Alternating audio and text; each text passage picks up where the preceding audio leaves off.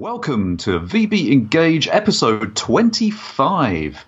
My name is Stewart Rogers, I'm with VentureBeat, and as usual I am joined by my companion here, the brilliant, the wonderful, the author of Digital Sense. It's Travis Wright. Travis, how you doing, man? Mr. Stewart Rogers, I am doing incredibly well today, good sir. Thank you for asking. How are you and where are you? I am doing incredibly well today, too. I am currently in the little town of Tunbridge, over in the southeast of the United Kingdom, but I leave for a trip to LA and San Francisco tomorrow. Very nice. You are a jet setter, good sir. I am constantly in a tube of some description. Sometimes the tube has wheels, sometimes the tube has wings. It's no wonder that my brain is toothpaste at this point. Very nice. So while you still have some brain power left before your ginormous trip here, let us chat about the news. So what's been interesting on your radar this week, Mr. Stewart?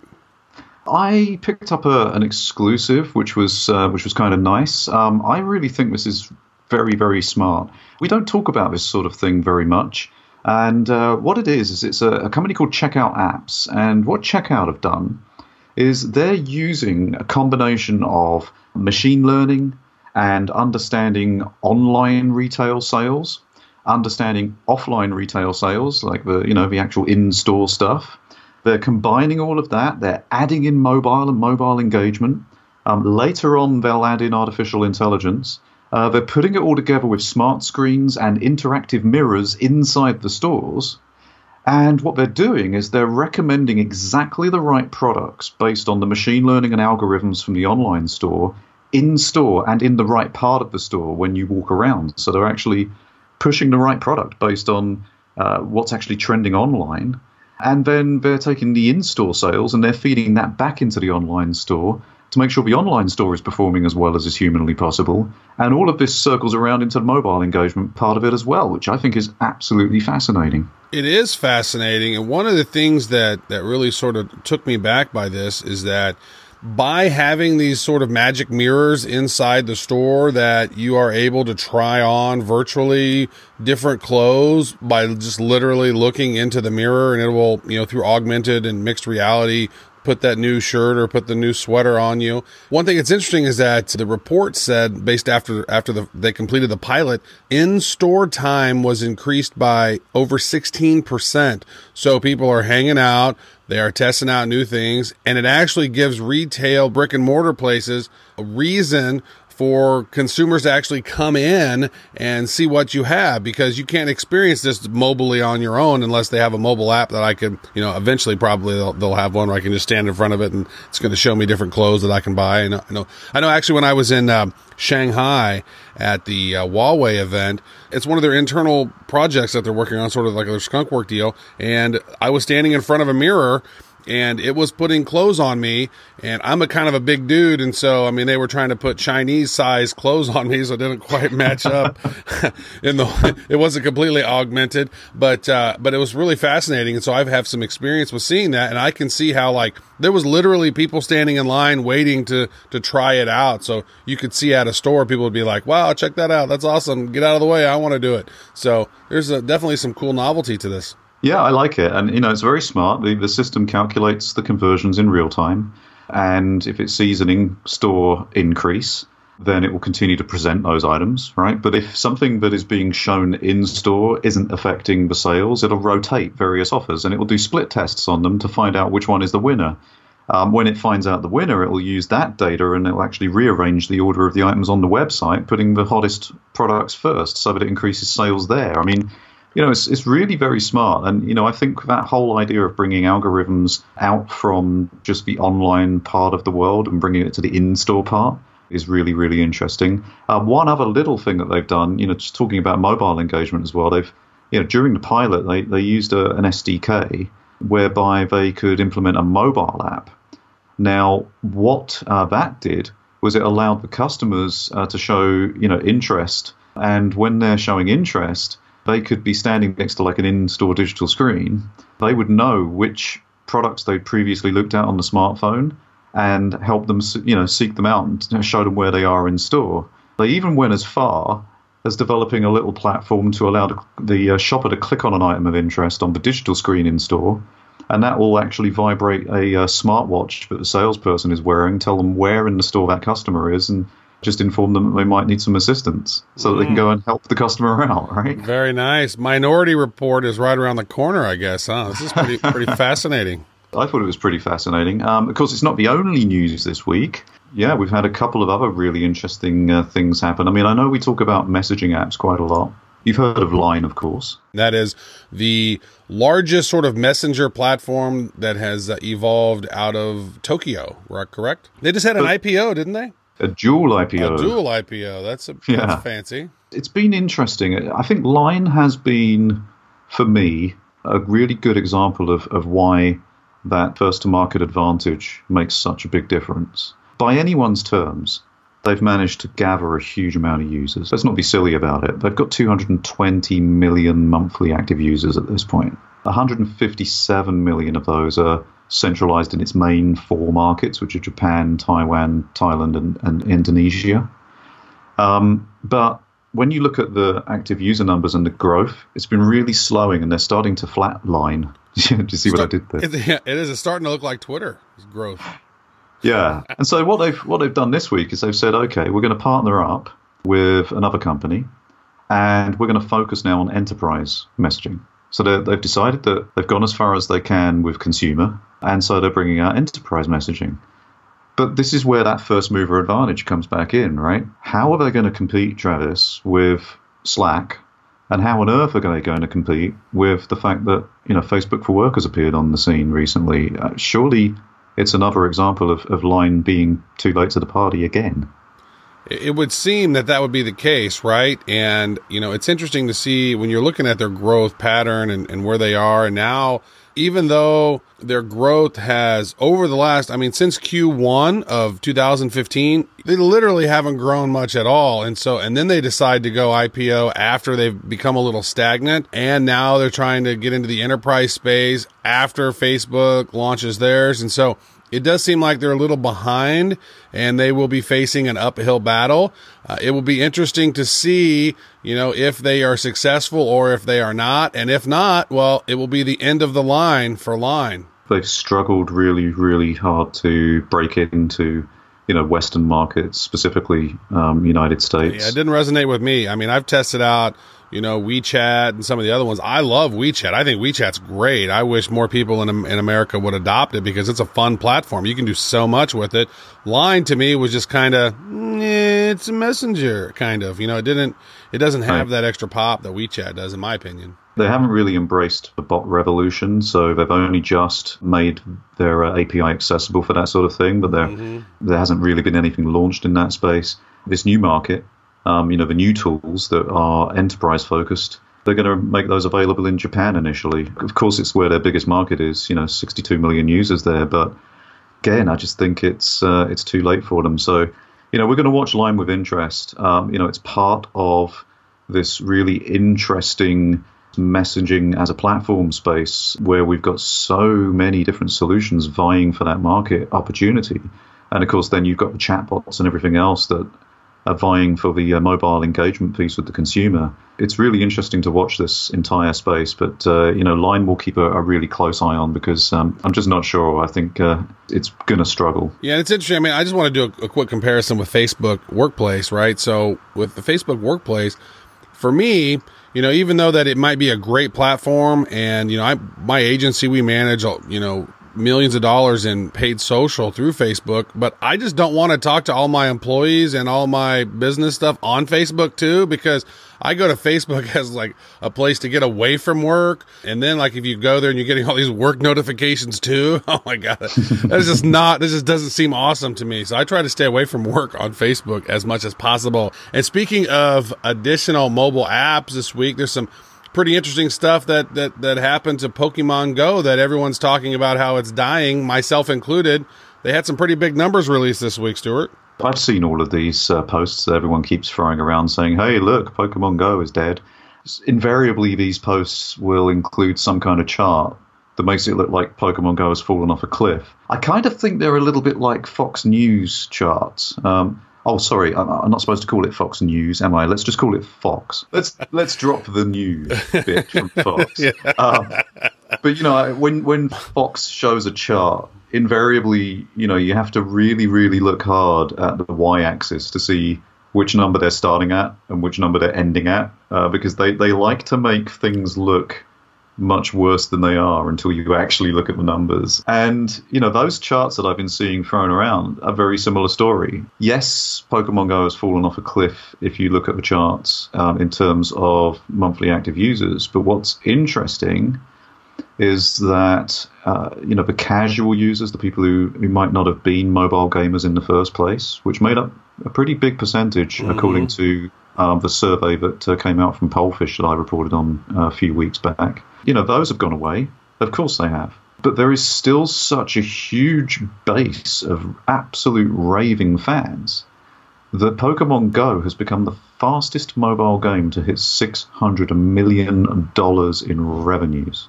And when I say fastest, Travis, I'm saying 2.5 times faster than Candy Crush Saga, 5 times faster than Puzzle and Dragons, and more than 6.2 times faster than Clash of Clans. That's ridiculous. That is really fast. And so, a lot of people, I think myself included, view activity through the lens of what's happening here in America. And whenever it first came out, I took my kids out. I've never played Pokemon. I literally knew nothing about it, but my kids wanted to go play. So we would go to all these different places and all these where there was a congestion of Pokestops and whatnot. Tons and tons of people.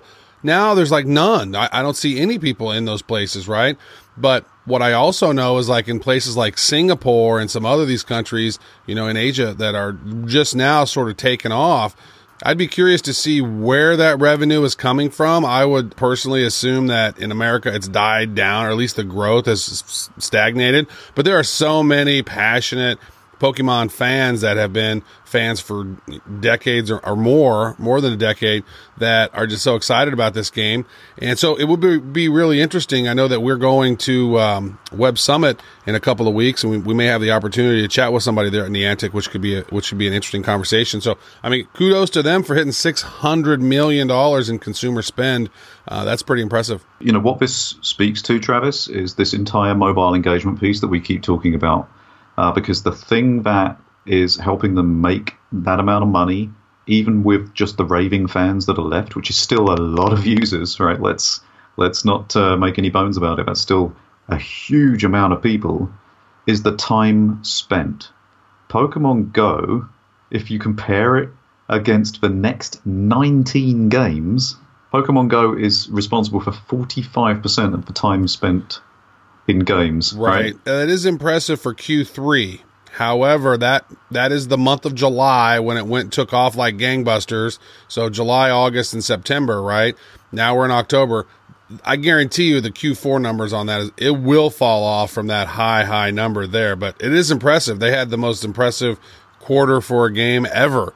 And now that quarter is over. Let's see what they do moving forward. I don't think they're going to be able to sustain anything near that. I bet it takes them much, much longer to get to $1 billion overall than it did to get from 500 million to 600 million, because they hit 500 million, I think, in like August or something. So it's taken a while. We'll definitely see, but the lesson here is if you can keep people in your game or in your app for long periods of time, and there are in-app purchases that keep them there for even longer, if they're compelled to stay in the game or stay in the app, that's the route to making money. It's all about engagement. So yeah, really, really interesting. So if you have just like an amazing brand just sitting on a shelf like Pokemon Go, maybe make a mobile app. You can. Just this extra really badass brand just sitting here waiting for an app. Yeah, here we go. Yeah, I'll go check my shelves, see if there's anything sitting on there. Yeah, I don't happen to have a Pokemon Go, hanging out, unfortunately. Hey, Travis, support from this podcast, because we can't do this podcast without support, comes from MailChimp. And more than 12 million people use MailChimp to communicate with their customers and promote their businesses. When you connect your e-commerce store with a MailChimp account, you can create targeted campaigns, send abandoned cart messaging, and recommend products your customers will love. And when your customers are happy, they spend more money. And when they spend more money, you make more money.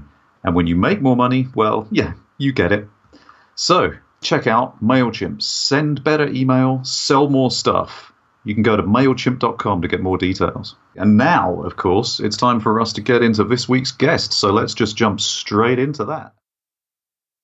All right, ladies and gentlemen, today we have with us Ray Beharry, and he is the VP Head of Marketing at Pollfish. He is a mobile market research and consumer insights guy, and so this is going to be great. We're going to talk a lot about mobile marketing, and all kinds of things around mobile. He's also an adjunct faculty member at NYU. He's a startup advisor. He is excellent. Ray, welcome to VB Engage, good sir. Thank you so much for having me. This is going to be great and awesome. I love this part of my day, is getting to talk to folks like yourself.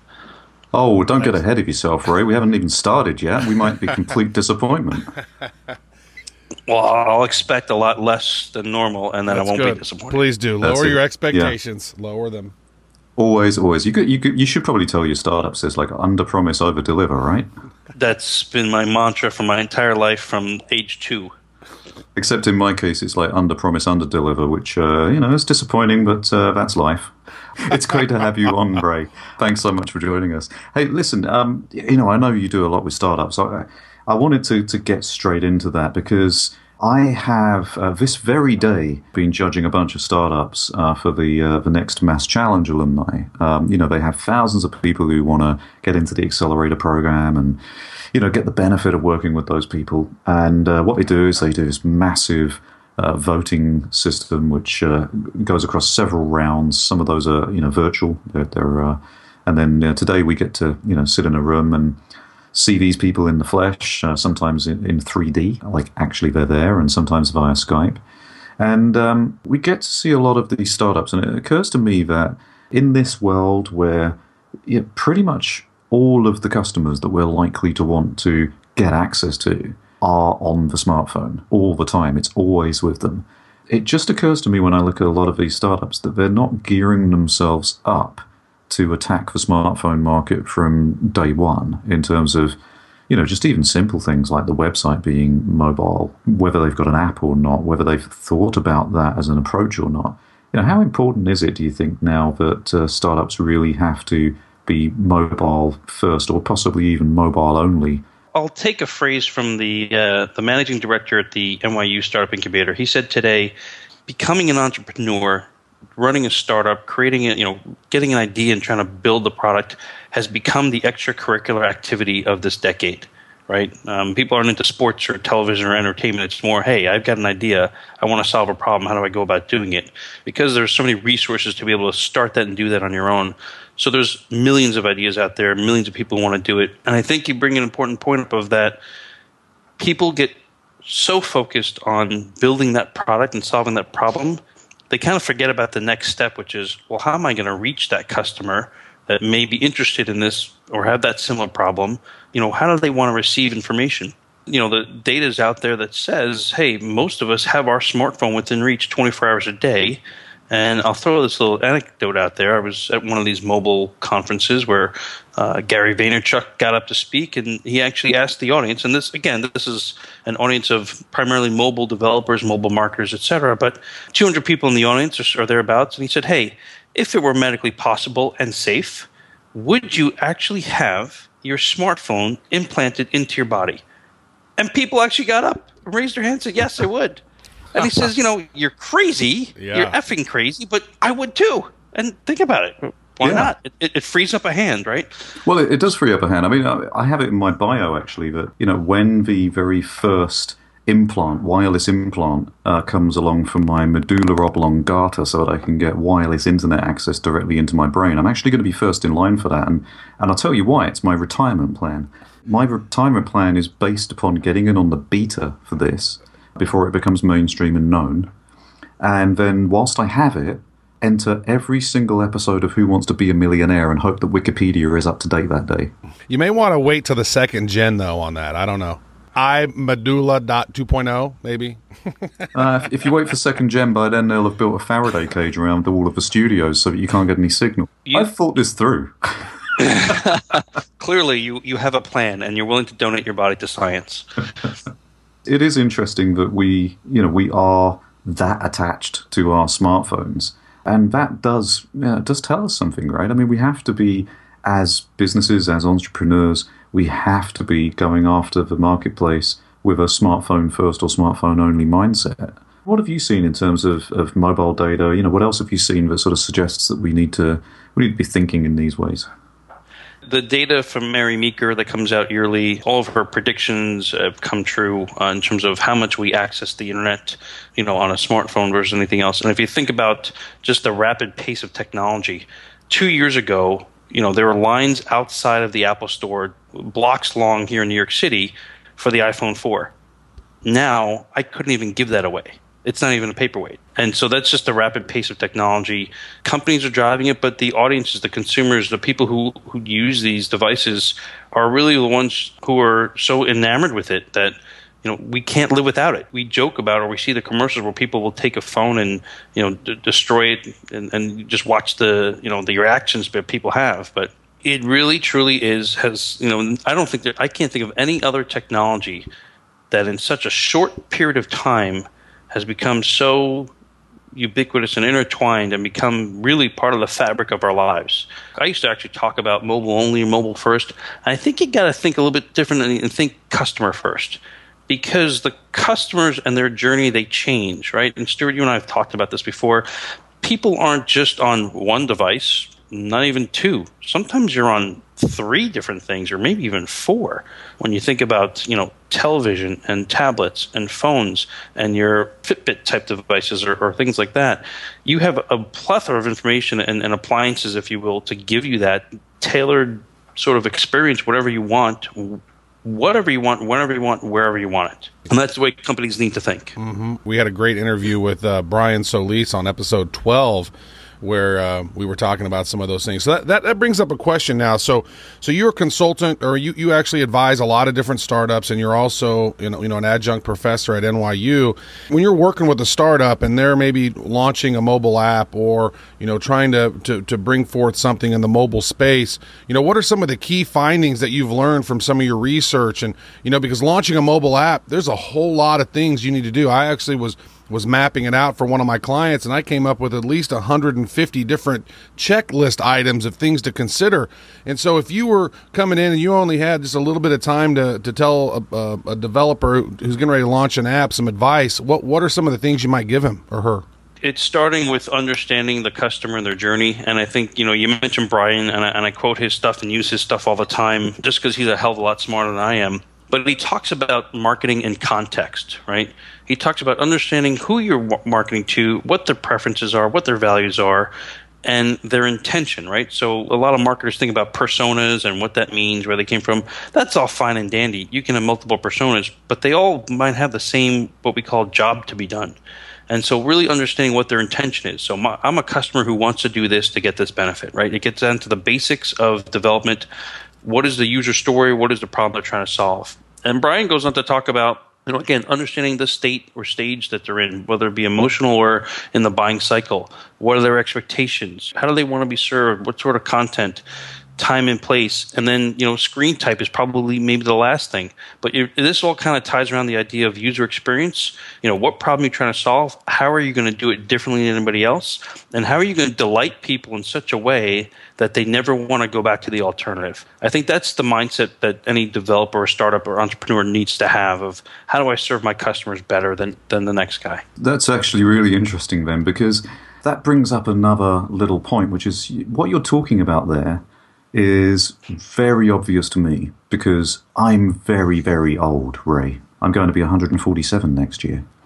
And, because I'm old, I remember the way that we used to do marketing. And what you've described there is very much the way we used to do marketing. Do you think that we've lost some of that good old-fashioned marketing sense of understanding who our customer is, understanding the customer journey, understanding why they want or need what we have to offer in the first place, and building around that? Because, these days, as far as marketers are concerned, we're just a bunch of magpies always going after the shiny new object. It's like, instead of figuring out who the customer is and how to get to them, it's like, hey, we've got to use Snapchat because it's the latest thing. I don't think the basics of marketing have changed. We sort of invented this maybe 100 years ago, the concept of market research and understanding, who my customer is, what do they want, how can I serve them. The three sort of tenets that I like to talk about of how we used to build brands was, if you think of the Venn diagram of, hey, you got to know who your customer is, you got to know who your competitor is, and you got to know what your core competency is.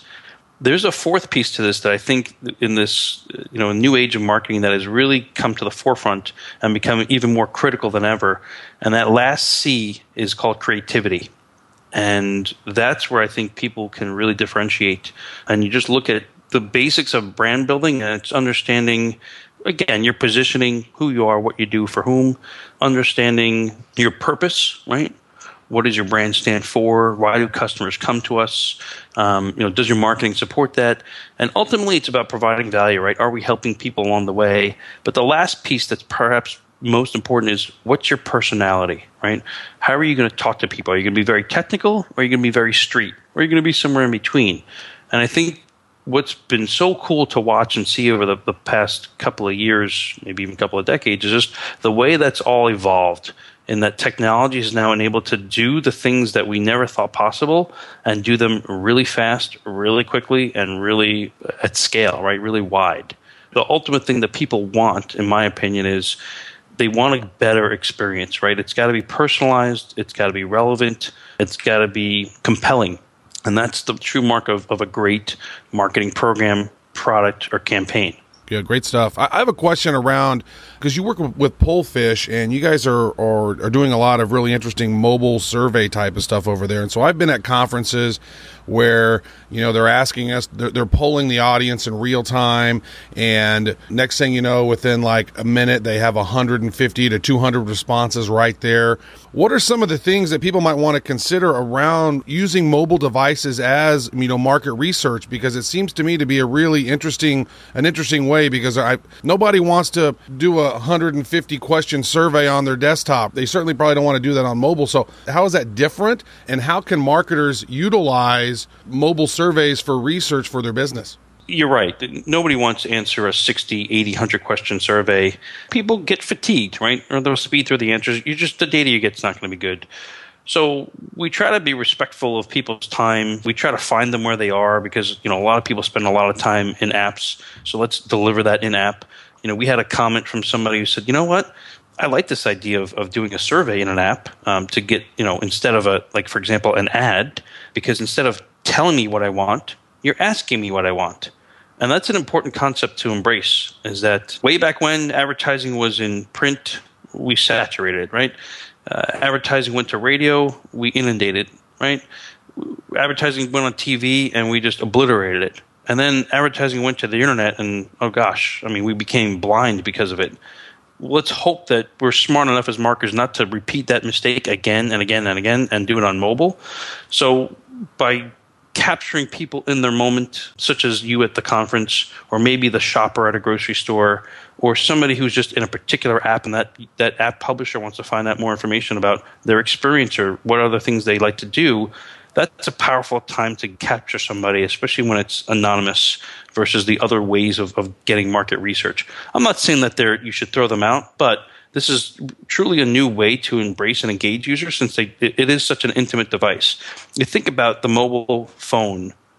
It's really the only device I can think of that every single time you pick it up, you're going to take an action. And that's a powerful frame of mind to capture somebody in. Now, eventually, I think market research is going to evolve away or evolve from the mobile phone and go into stuff like wearables or IoT, right? Pretty soon, your Fitbit device or your wearable device will be able to check your heart rate or maybe even your brain waves and tell the marketer, when they looked at this particular item on the shelf, they prefer this one better. Or when they saw this magazine ad of this particular model, they like that one better. And that we have the bio data to prove it. And eventually, I think it's going to get to the point where, IoT devices, your fridge will ask you, did you like that type of beer or did you like this type of beer better? And you'll be able to respond. So you won't even have the intervention of a human. I think Stewart's going to have to watch out for that oblongata app he's going to have in his head. I think he needs to think that through a little more clearly. Yeah, think of all the marketing information. I really feel that is where we're going, but at the same time, I also really feel that nobody really wants an internet-connected fridge. We've been trying to sell that for years, and nobody's bought into it just yet. So, I'm not convinced on the internet-connected fridge, but I am convinced on the other things. Hey, look, I just took a mobile poll, and it said that we would like to talk to Ray for hours upon end, but we can't do that because it's only a short podcast. So, Ray, I'm afraid we're going to have to ignore the poll, and we're going to have to say thank you so very, very much for being with us on VB Engage today. Thank you so much for having me. I had a wonderful time and really enjoyed exploring the topic with you. Good stuff. We really appreciate it. Thank you so much to Ray Beharry. That was a fascinating interview there.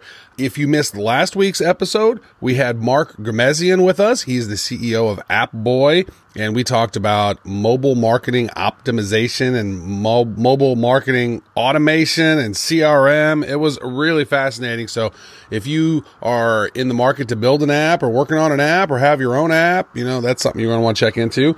And next week, make sure to tune in because we have Matt Acey with us.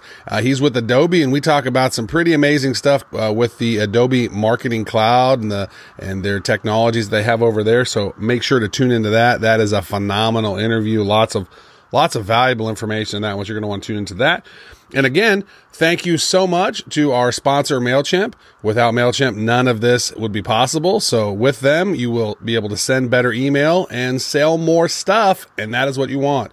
So for Travis Wright on episode 25, goodbye. For Stewart Rogers, it's Zaijian.